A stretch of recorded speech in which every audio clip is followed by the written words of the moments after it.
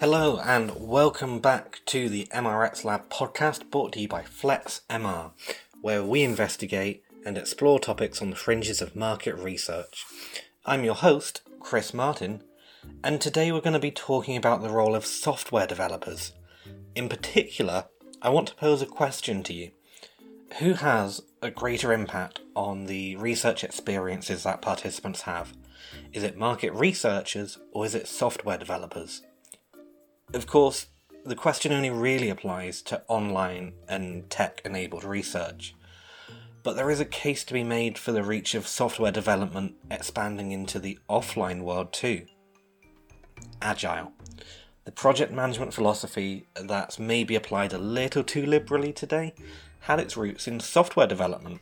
Specifically, in the mid-90s, a group of software developers became increasingly frustrated with the friction between the developing practice of software development and the existing models of management. And so, Agile was born to enable what's called continuous shipping. And Agile today touches market research both in online and offline projects. But while interesting, that's beside the point.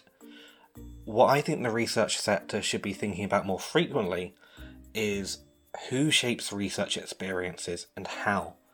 Gone are the days of standing outside a store with a clipboard and pen, where researchers had full control of the experience.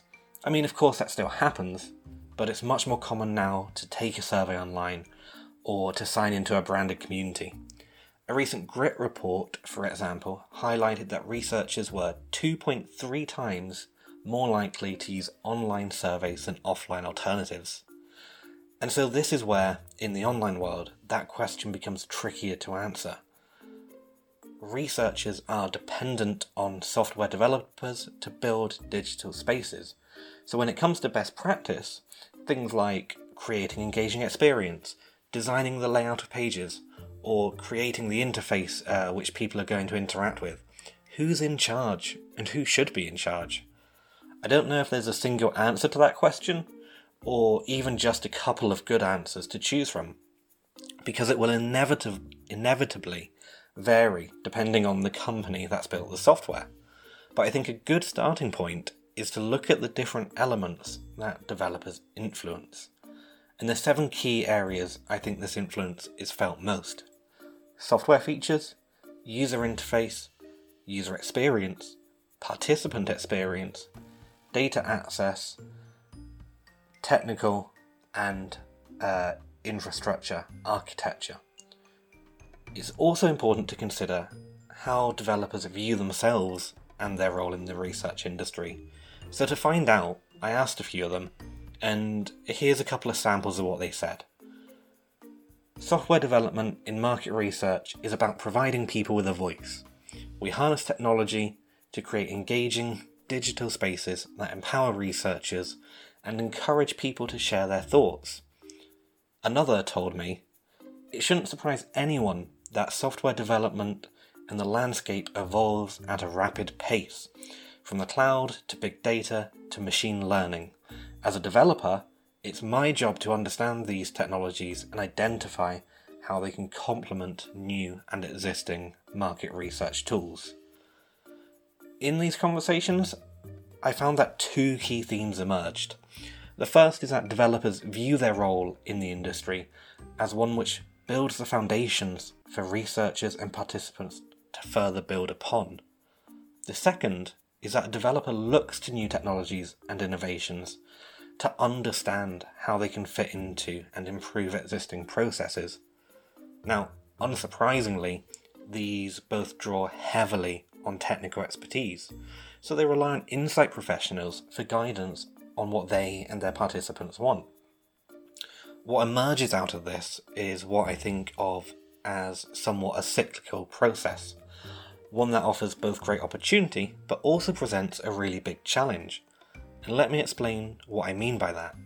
Research methodologies, projects and reports are designed by researchers, who are restricted of course by the technology and the software available. Developers meanwhile build the tools and software that the industry uses, but are restricted by our expectations, our needs, and previous ways of working. What happens is the two groups end up placing unexpected restrictions on each other, limiting their effectiveness and often the impact of their expertise. The opportunity, therefore, I think, is in solving this cycle of restrictions, or at least finding better ways to work together that recognises the expertise of both groups. I like to try and imagine this as a scale. On the left-hand side are programming and technical skills, while on the right are research and reporting skills. So left to right you might read programming, QA, UI, UX, data collection, research management, data analysis, and storytelling. Obviously there's a lot more than that, but that's a rough outline. Somewhere in the middle, usually around data collection, is a line, and everything left of that line I find is generally considered developer input, and everything right of that line is considered researcher input. But in reality, the knowledge of every skill on that scale is absolutely crucial to building software that works for insight professionals and participants. So I propose we should start to blur that line a little. That researcher input should start to extend further to the left, and developer input should extend further to the right. After all, the more language we can share, the better we can become at working together and building software that delivers what our clients want, whether they're internal or external. I think this is summed up nicely by another quote I was told while researching this topic, and it goes, "As developers working in the research space, we have the same vision, the same responsibilities as insight professionals. We just use a different set of skills to achieve that goal." This is so important because as our industry continues to develop, the influence of technology is only set to increase. Looking at the GRIT report around innovation again, only 2 of the top 12 emerging research methods don't require software in order to implement, and increasingly complex technological feats are gaining in popularity pretty fast. So 58% of researchers are at least interested in the capabilities of eye tracking. Now I don't know about you, but I have no idea how the technology behind eye tracking works. But if it's going to be something that I'd start recommending to my clients, I would want to understand how it works, why it works, what its limitations are, and what participants should expect from it. And that requires learning from those who have technical knowledge, not just knowledge about its application. So to end this podcast in a slightly different way, I want to pass off 4 questions to you to think about, consider, and maybe hopefully help us start forming better models of working that can draw on the combined experience of software developers and market researchers alike. These are my 4 questions for you. Number 1, what makes a good experience for participants and a good project for stakeholders? Number 2, what should we be teaching developers about working in the research industry?